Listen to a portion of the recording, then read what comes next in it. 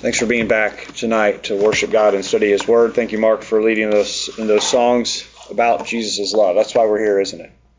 Because of the love that He showed for us and our debt to Him, and a debt that we can never pay back. But we love Him because He first loved us, and we need to be committed to serving Him every day of our life.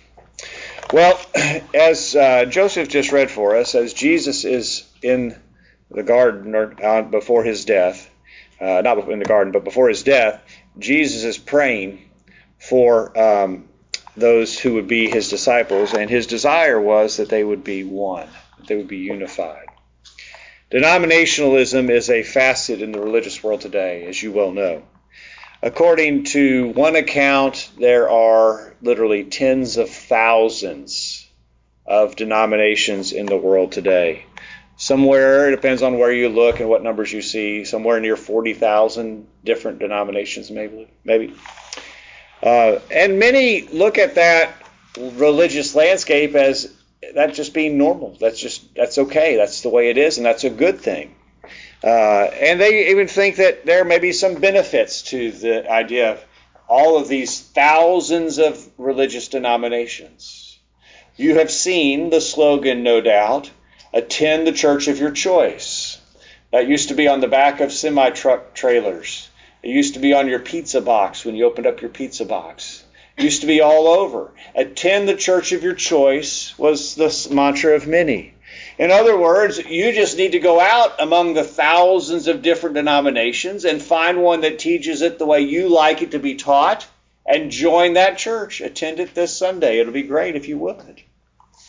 It's okay that these churches are vastly different, that they're teaching vastly different doctrines. That's okay. It's accepted, and it's just fine.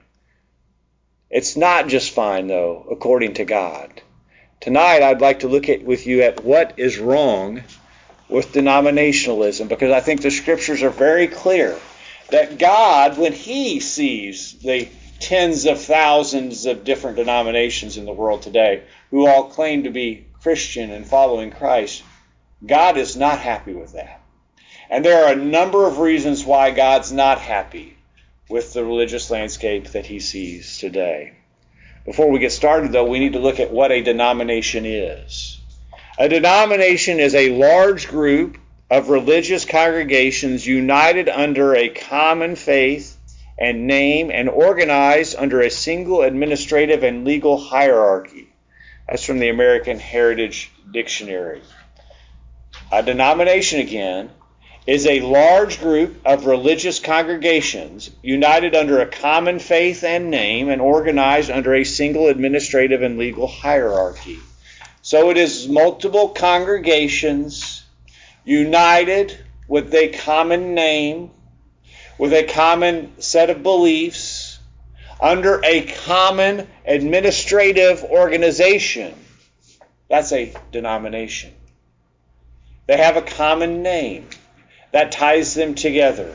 They have a common governing body that ties them together. And that governing body is greater than the governing body of the local church. No, that is a body outside of the local church and greater than the local church that governs this group of congregations. We're familiar with many of them, aren't we? The Roman Catholic Church has that hierarchy of all of the individual Roman Catholic churches that have this organization. They wear the common name. They all submit to the authority of the Pope and all of the structure underneath him. We're familiar with that. The Eastern Orthodox Church is a group of churches that all submit to the Patriarch of Constantinople. That makes up an Eastern Orthodox Church. The Anglican Church is a group of churches that submit to the authority of the Archbishop of Canterbury. And on it goes. We're familiar with the Southern Baptists, who have their organization of all the Southern Baptist churches that submit to the authority of the Southern Baptist Convention. The Lutheran Church, Missouri Synod, is a group of Lutheran churches. There are several different branches of Lutheran churches, but this branch would submit to the synod that is in Missouri. There are other branches of the Lutheran Church as well. But you get the idea of groups of churches that wear a common name and that submit to a governing body and hierarchy greater than the local church. That's a denomination. And I want to tell you, denominationalism is nothing new. It has been around for centuries. Many believe that denominationalism started with the Protestant Reformation that started in the 1500s. But there's evidence of denominations existing far earlier than that. In the 300s AD, and maybe even earlier than that in the 200 AD area, we understand that there were already denominations. There were different groups who were practicing different things that were organized. In fact, there's some indication that the roots of this were already starting in the first century. In 1 Corinthians chapter 1, beginning of verse 10, Christians were already starting to divide in the first century, which is shocking. When you could still go and talk to an apostle, there were Christians who were already dividing. When apostles could tell you what God wanted you to do, there were people that were already dividing. In 1 Corinthians chapter 1, beginning of verse 10, "Now I plead with you, brethren, by the name of our Lord Jesus Christ, that you all speak the same thing, that there be no divisions among you, but that you be perfectly joined together in the same mind and in the same judgment. For it has been declared to me concerning you, my brethren, by those of Chloe's household, that there are contentions among you. Now this I say, that each of you says, I am of Paul, I am of Apollos, or I am of Cephas, or I am of Christ. Is Christ divided? Was Paul crucified for you, or were you baptized in the name of Paul?" There's some indication here that division was already starting. And maybe the roots of denominationalism were already starting there in the first century. But I want to tell you, denominationalism is wrong. It is not according to God's will and what God would desire for those who claim to be Christians. Why is it not right? Why is it not acceptable? I want to tell you, because denominationalism is unscriptural. Denominationalism is not right. It is wrong because it is unscriptural. We talked about the fact that denominations are groups of congregations that are organized under some type of leadership organization, some type of leadership hierarchy that's greater than the local church. I want to tell you, that goes against what we read in the Bible. There's no description of any type of organizational structure like that in the Bible. And therefore it is unscriptural. And no denomination can point to the Bible and say, we are in the Bible because here we see this structure and this denomination being mentioned. There's no mention of that. The New Testament pattern for the organization of churches is that each church is independent. And each church is autonomous. It does not answer to any type of other earthly organization. The leadership of local churches, as God has designed it, is of elders. Those elders are known by the name of pastor in the New Testament. They're known by the name of bishop or overseer or presbyter or shepherds. And they are in every church, or as if a church is structured like God would have it to be. In Acts chapter 20, verse 17, from Miletus he sent to Ephesus and called for the elders of the church. There were elders in the church at Ephesus. In that local congregation, there were elders. In Acts chapter 20, verse 28, Paul tells the elders, "Take heed to yourselves and to all the flock among which the Holy Spirit has made you overseers, to shepherd the church of God which he had purchased with his own blood." Elders were to shepherd the flock that was among them. In fact, in 1 Peter chapter 5, verse 1. In 1 Peter chapter 5, verse 1, notice what Peter says to elders. "The elders who are among you I exhort, I whom a fellow elder and a witness of the sufferings of Christ, and a partaker of the glory that will be revealed, shepherd the flock of God which is among you, serving as overseers, not by compulsion but willingly, not for dishonest gain but eagerly." Elders are to shepherd. But notice what they're to shepherd: the flock of God which is among you. The oversight of elders is limited to the local church that they shepherd, and nothing greater than that. And so denominationalism is wrong because it's unscriptural. This idea that we would have a group of churches that are organized under some type of hierarchy greater than the local church is unscriptural. And I want to tell you that there are actions and organizations conducted by folks who call themselves churches of Christ that are very similar to this, where churches are organized together in a work that is something greater than just the local church, and we have no authority for that. Every time you read about local churches in the Bible, they're independent. They're not working together. They're not organized under anything other than just the local church. We've got to make sure that we understand that. I want to tell you, denominationalism is wrong as well, because just by the fact that we would accept denominationalism, it would imply that we can't achieve unity. That the idea that followers of Christ could be agree and in unity on the teachings of the Bible, that it implies that that's not possible, that we have to have different denominations because we'll never be able to agree on what God's word is and God's will is for us. But I'll tell you, throughout the Bible, and I've got a long list of verses that we're going to look at here, the Bible commands us to be unified in our beliefs and practices. In Psalm 133, verse 1, Psalm 133, verse 1, behold, how good and how pleasant it is for brethren to dwell together in unity. Now, that's not the picture that you'd get from the denominational world today, is it? Oh, we can't dwell together in unity. That's impossible, they would say. But the psalmist says it's good. In Romans chapter 12, verse 16, Romans chapter 12, verse 16, Paul commands, be of the same mind toward one another. Do not set your mind on high things, but associate with the humble. Do not be wise in your own opinion. Be of the same mind. Over and over again, we're going to see this command. That God's will for us is that we be of the same mind. Romans chapter 14, verse 19. Therefore, let us pursue the things which make for peace, and the things by which one may edify another. We're to be at peace. We're to be unified. And that unity is not just some type of ambiguous and somewhat oxymoronic unity in diversity. That's an impossibility. This unity is to be unified on the teachings of God's Word. Romans chapter 15, verse 5.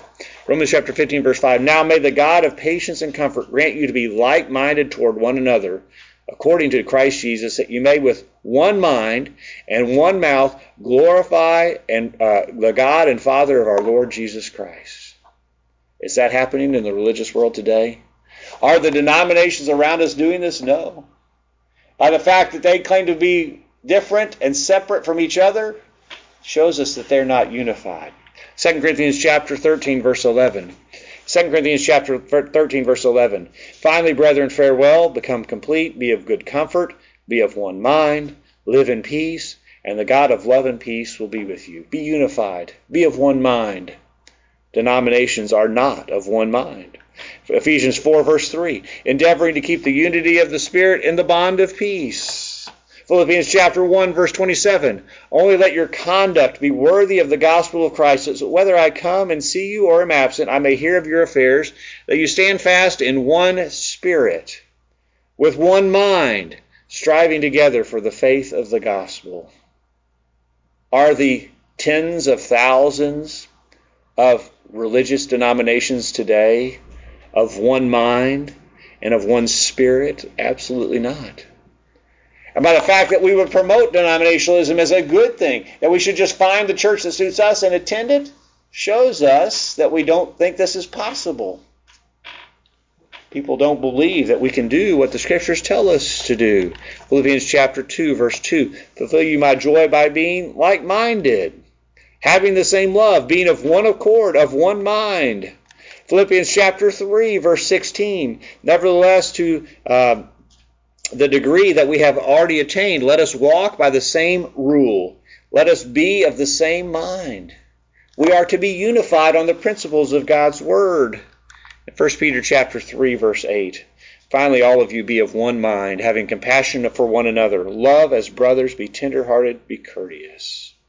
We're commanded to be unified. We're commanded to be of one mind, to be together and unified. And that is not just some type of pie in the sky, idealistic goal that God has set for his followers, that he'd like to put that goal for us to reach, that high bar, and nobody's ever going to be able to achieve it, but he just wants us to have that idea in mind. No, unity can be achieved. It is commanded and it can be achieved. It was achieved in the New Testament. In Acts chapter 4, verse 32. In Acts chapter 4, verse 32, notice how the believers were unified. Acts 4, verse 32. Now the multitude of those who believed were of one heart and one soul. Neither did anyone say that any of the things he possessed was his own, but they had all things in common. They were of one heart and one soul.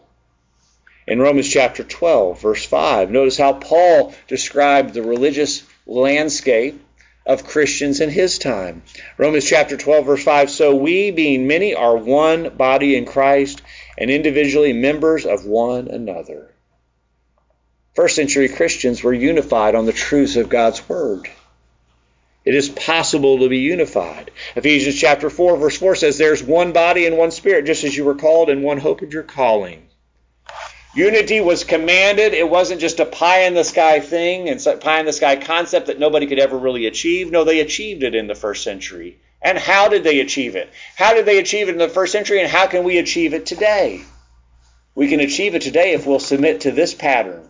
If we'll do what this says in Philippians chapter 3, verse 17. Brethren, join in following my example, and note those who so walk as you have us for a pattern. If we'll all do the same thing, if we'll all do what this book tells us to do, we will be unified, won't we? We will have unity. We won't be divided. There won't be tens of thousands of denominations that believe and practice different things.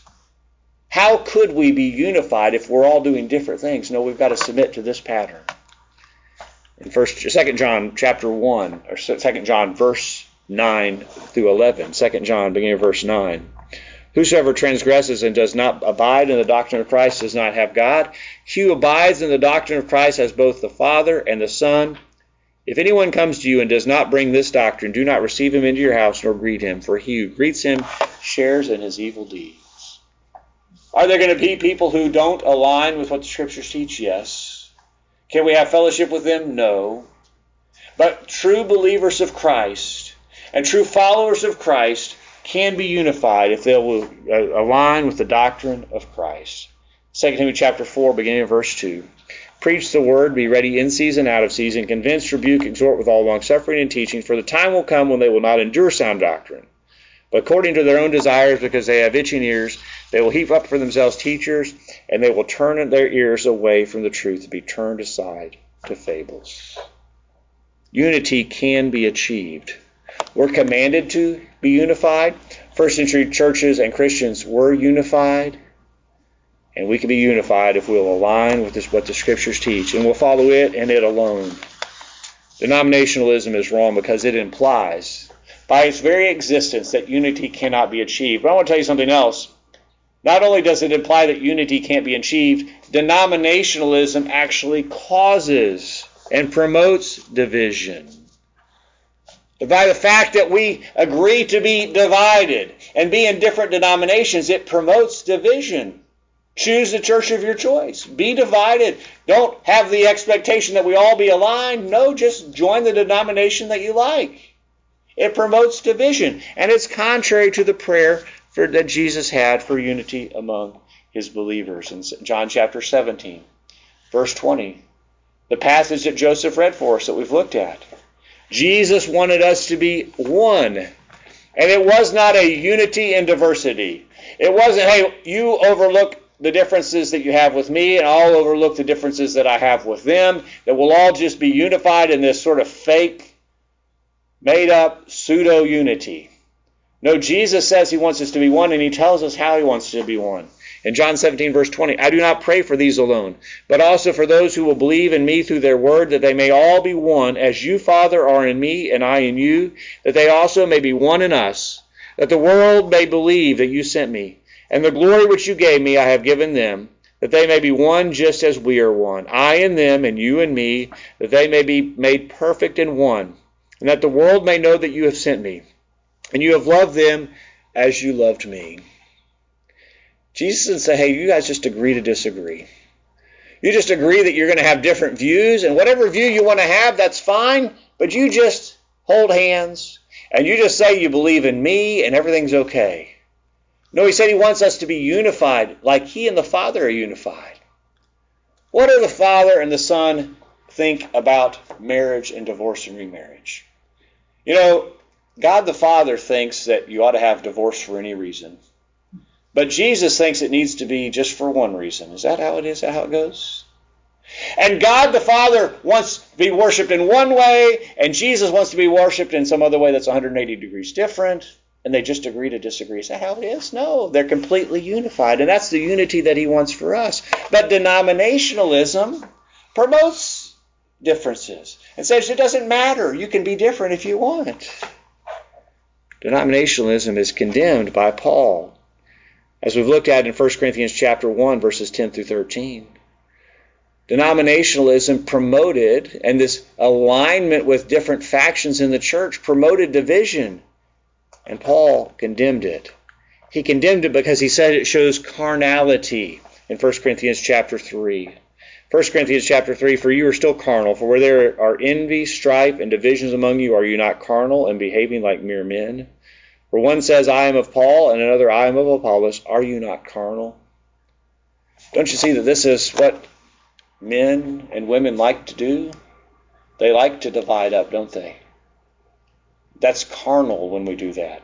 And denominationalism promotes this division, and it is wrong for that reason. Denominationalism is also wrong because it implies that absolute truth doesn't exist.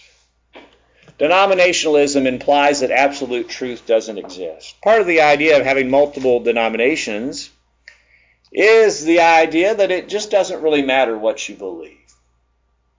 This church believes you can baptize by sprinkling. This group over here believes you need to only baptize by immersion. This group over here says you can baptize infants who don't know what they're doing. They just think they're getting a bath. And this group over here says you need to baptize those who understand what they're doing. But there's really no way to know what the Bible teaches on that, and there's no way that we'll be able to agree on that because this truth is just sort of fuzzy. There's really no absolute. And they're good for believing it this way, and this group that believes it 180 degrees opposite, they're good for that because there's really no way to understand what the Bible teaches. It's all sort of fuzzy. So just find the church that preaches it the way that you understand it and join that church and everything's okay. Because truth is sort of fuzzy and there's really no absolute. There's no absolute right or wrong. And so we need to have tens of thousands of different groups who preach it and teach it different ways. Yet the Bible says that absolute truth exists and it's available. Jude verse 3 says, Beloved, while I was very diligent to write to you concerning our common salvation, I found it necessary to write to you, exhorting you to contend earnestly for the faith which was once delivered for all to the saints. There is the faith. There is one faith. There's not a Baptist faith and a Methodist faith and a Presbyterian faith. There is one faith. And it was once for all delivered. It's not something that is a journey. It's not something that's just changing over time. The truth was delivered once for all, and we need to align with it. It is absolute. And yet we hear people talk about their faith, don't we? I was of the Methodist faith, or I was of the Presbyterian faith growing up, and now I'm of this faith. No, there's one faith. The Bible says, Jesus says, that absolute truth exists and it's available. In John 17, verse 17, Sanctify them by your truth. Your word is truth. Truth is singular, isn't it? There is one. There is an absolute. John 14, verse 6, Jesus said to him, I am the way, the truth, and the life. No one comes to the Father except through me. Absolute truth exists. Jesus said it exists. And absolute truth, this is understandable. Ephesians chapter 5. John 8:32 first. Jesus said, You shall know the truth, and the truth will make you free. Jesus said we can understand this. It's not some kind of ambiguous, fuzzy thing that we're going to have tens of thousands of different groups believing and practicing different things because this is all fuzzy. No. Jesus said we can know it and it will make us free. In Ephesians chapter 5, verse 14, therefore he says, awake you who sleep, arise from the dead, and Christ will give you light. See then that you walk circumspectly, not as fools but as wise, redeeming the time because the days are evil. Notice this. Therefore, do not be unwise, but understand what the will of the Lord is. Absolute truth exists, and we can understand it. God hasn't hidden this in some type of mystery that nobody's going to be able to understand.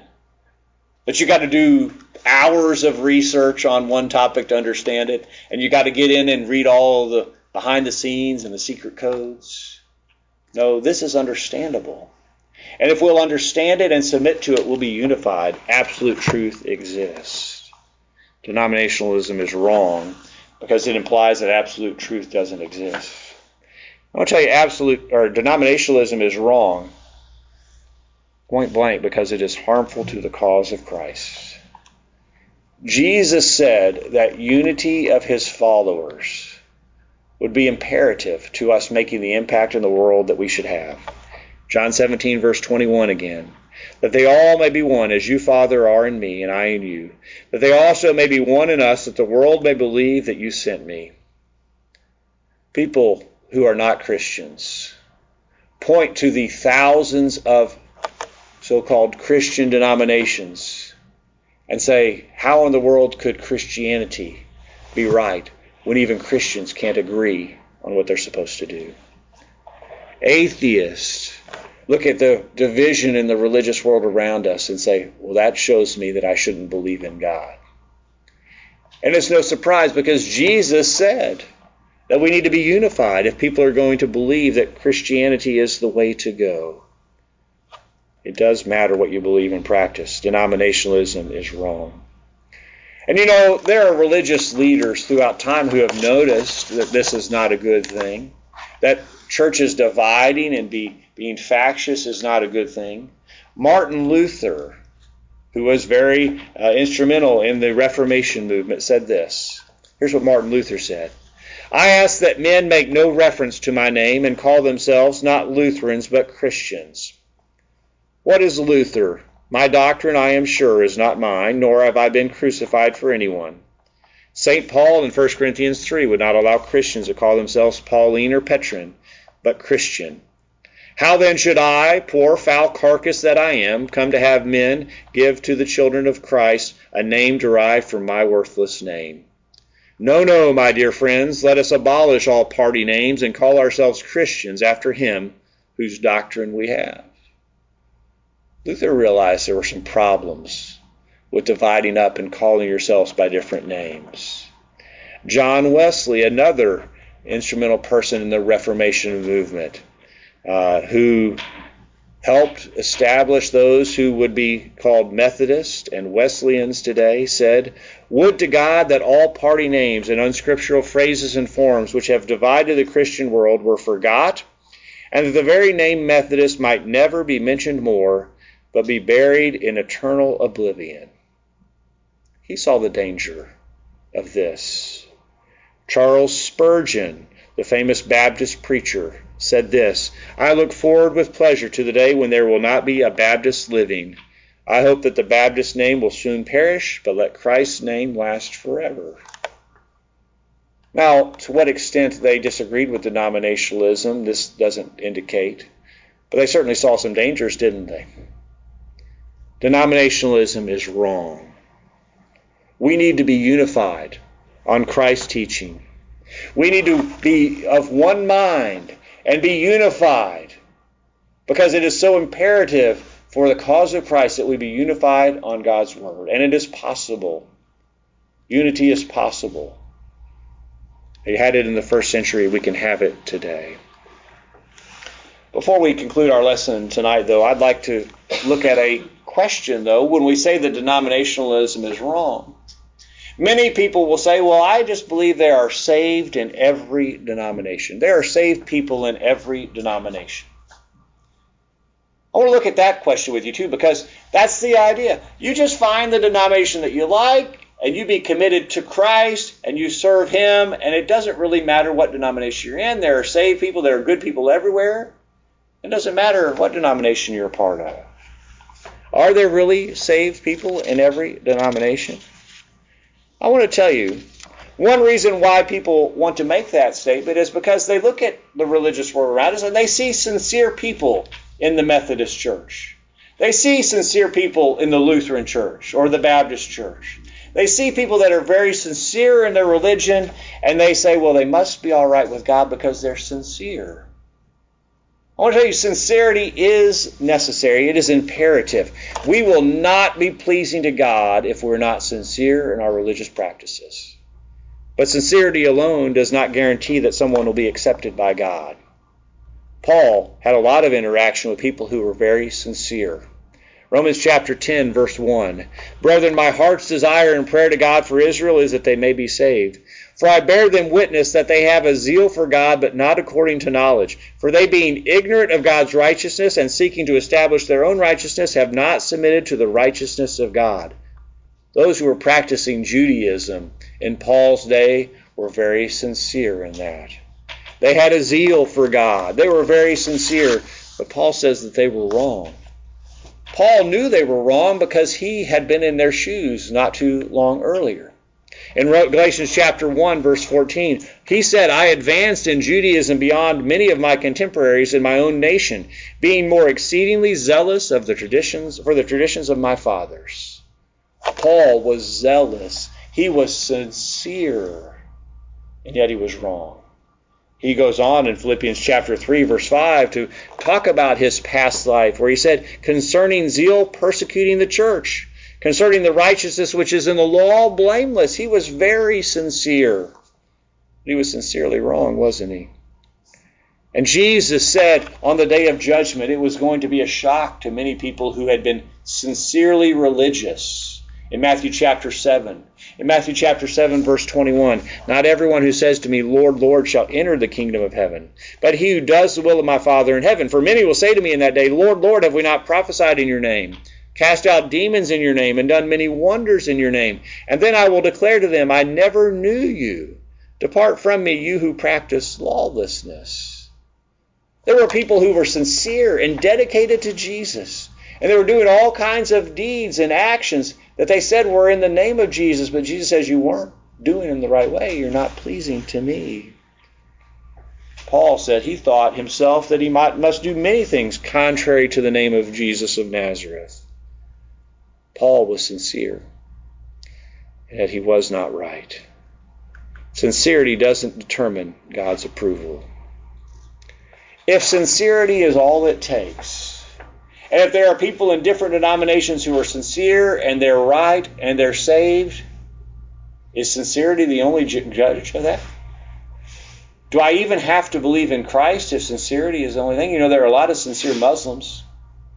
There are a lot of sincere Jews. There are a lot of sincere other people who are doing all kinds of things. Does that make them okay? As long as they're sincere in their religion? Clearly it does not. A lot of people will look at that sincerity as just sort of giving them a pass. You show them from the Scriptures things that they're doing that don't align with what the Scriptures teach, and rather than aligning themselves with what the Scriptures teach, you know what they say? Well, God knows my heart. God knows I'm sincere even though I'm not doing what I should do, and then that's supposed to be okay. We just sort of give them a pass. Obviously, sincerity alone doesn't determine if we're approved of God. I want to tell you, dedication and sacrifice doesn't determine if we're pleasing to God. Not only are there people in the denominational world who are sincere, there are a lot of people in the denominational world who go to great lengths to serve God and make sacrifices for God in the denominational world.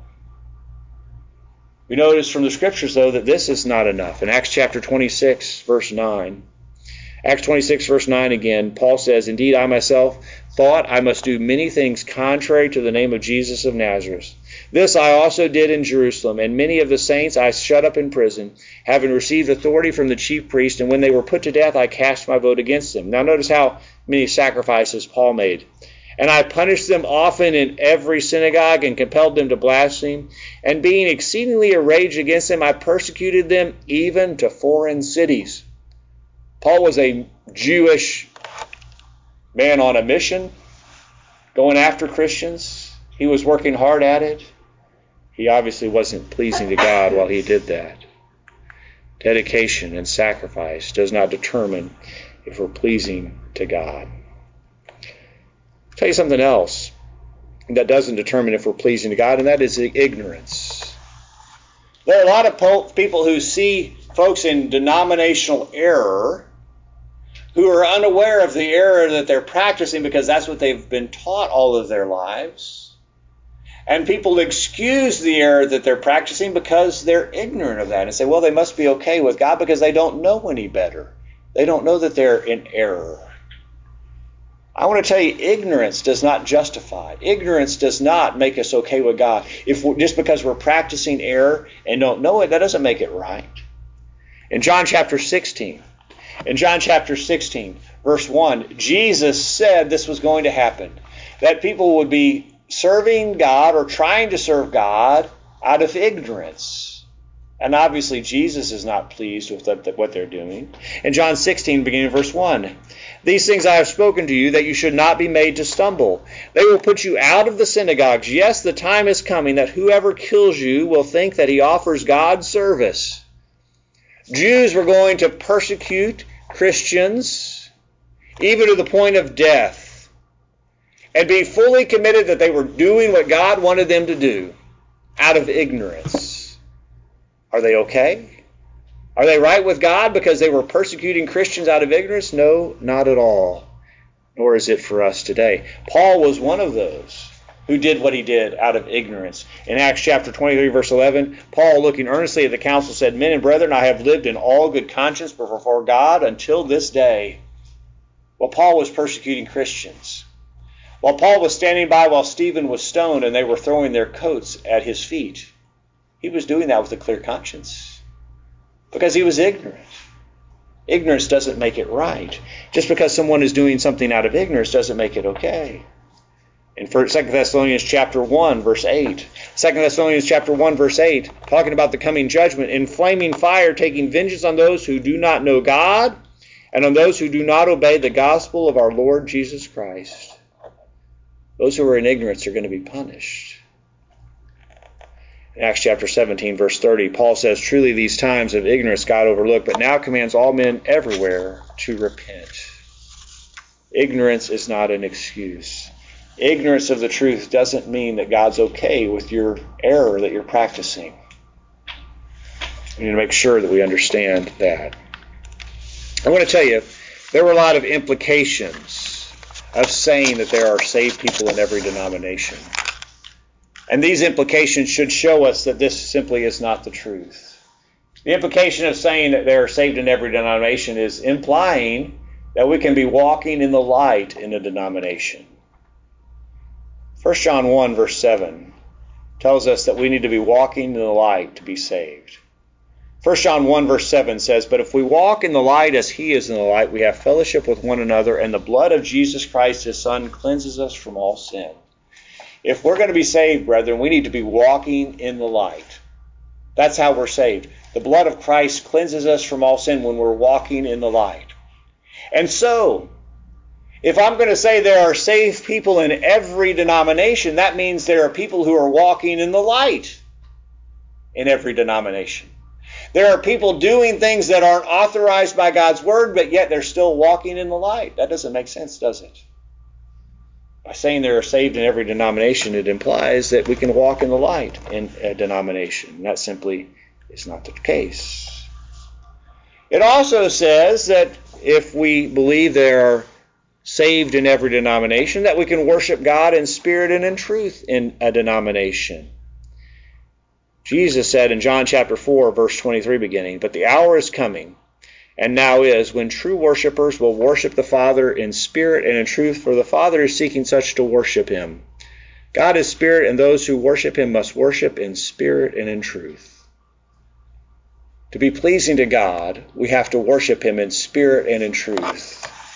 Now you just take a look around the tens of thousands of religious denominations today at the various forms of worship. There are people worshiping God today in what looks like nothing else other than a rock concert. There are people worshiping God today by trying to worship Him with interpretive dance. There are people who, in this area, have tried to worship God with indoor fireworks and preachers riding bulls in worship service. Are we worshiping in spirit and truth in denominations? We have to be. If we're saying we're saved, or there are saved people in every church, are we saying that that is worshiping God in spirit and truth? Clearly not. When we say that there are saved people in every denomination, I want to tell you it also implies that it doesn't matter if we act with authority or if we don't.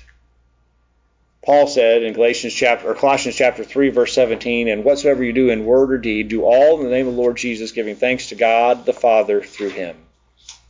Jesus said we have to have authority for all that we do. And if we don't, it's sin. It's against God's will. And denominations are clearly doing things that don't constitute having authority. If there are saved people that are doing things without authority, are we saying that that's okay? The implication is it doesn't matter if we say they are saved in every denomination. Finally, tonight, if we say that they are saved in every denomination, it implies then that we can be saved in a denomination. And the implications of saying that we can be saved in a denomination are great. We have to be faithful to be pleasing to God. Revelation chapter 2, verse 10, "Be faithful unto death, and I will give you a crown of life." In order to be saved, I've got to be faithful. And to say that they are saved in a denomination then would say that there are people who are being faithful to God in a denomination. That God will save people in denominations. Yet we know from the Scriptures that Christ saves those who are in His body. Ephesians chapter 5, verse 23, "For He is the Savior of the body." Christ is the Savior of the body. And so if He's saving people who are in denominations, that must imply that denominations and the religious world around us is divided, that the body of Christ is divided. 1 Corinthians chapter 12, verse 12 says the same thing, that the body, that Christ is the Savior of the body. "For as the body is one and has many members, but all the members of that one body, being many, are one body, so also is Christ. For by one Spirit we were all baptized into one body, whether Jew or Greek, whether slaves or free, and have all been made to drink into one Spirit. For the body is not one member, but many." We've got to be in the body in order to be saved. If we say that there are saved people who are in denominations, we would say then that the body of Christ is divided. 1 Corinthians chapter 1, verses 12 and 13 that we've looked at already tells us that the body of Christ is not divided. Are there saved in every denomination? No, that doesn't align with what the Scriptures teach, does it? The Scriptures teach that we have to be aligned with this. We have to be unified on this if we're going to be pleasing to God. Denominationalism is wrong. It's patently wrong.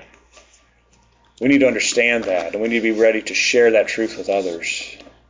But I want to tell you what we need to be careful about is we need to be careful that we do not adopt denominational thinking and denominational terminology as we're talking with others.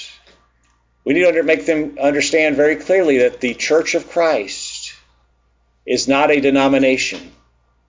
That we are an independent group of Christians who are trying to function and organize ourselves just like we read in the Bible. That we're not the Church of Christ denomination. We need to be careful in the terminology that we use, that we don't represent the Church of Christ as a denomination by saying things like, the Church of Christ believes. That leaves the impression in people's minds that we're just a denomination, that we've got a creed somewhere. This is what we follow. This is what we practice. As we've said, that the denominational idea of a hierarchy, of a group of Christian or group of churches under some type of organizational head bigger than the church, That's unscriptural. We need to make sure that we never practice or engage in anything like that. Hope the things we've talked about tonight have been helpful. We'll offer the invitation one more time tonight for those who may not be in a right relationship with God, have not submitted to Him in baptism, have not walked in the light as He is in the light. If there's anything we can do to help you spiritually tonight, will you let us know while we stand and sing?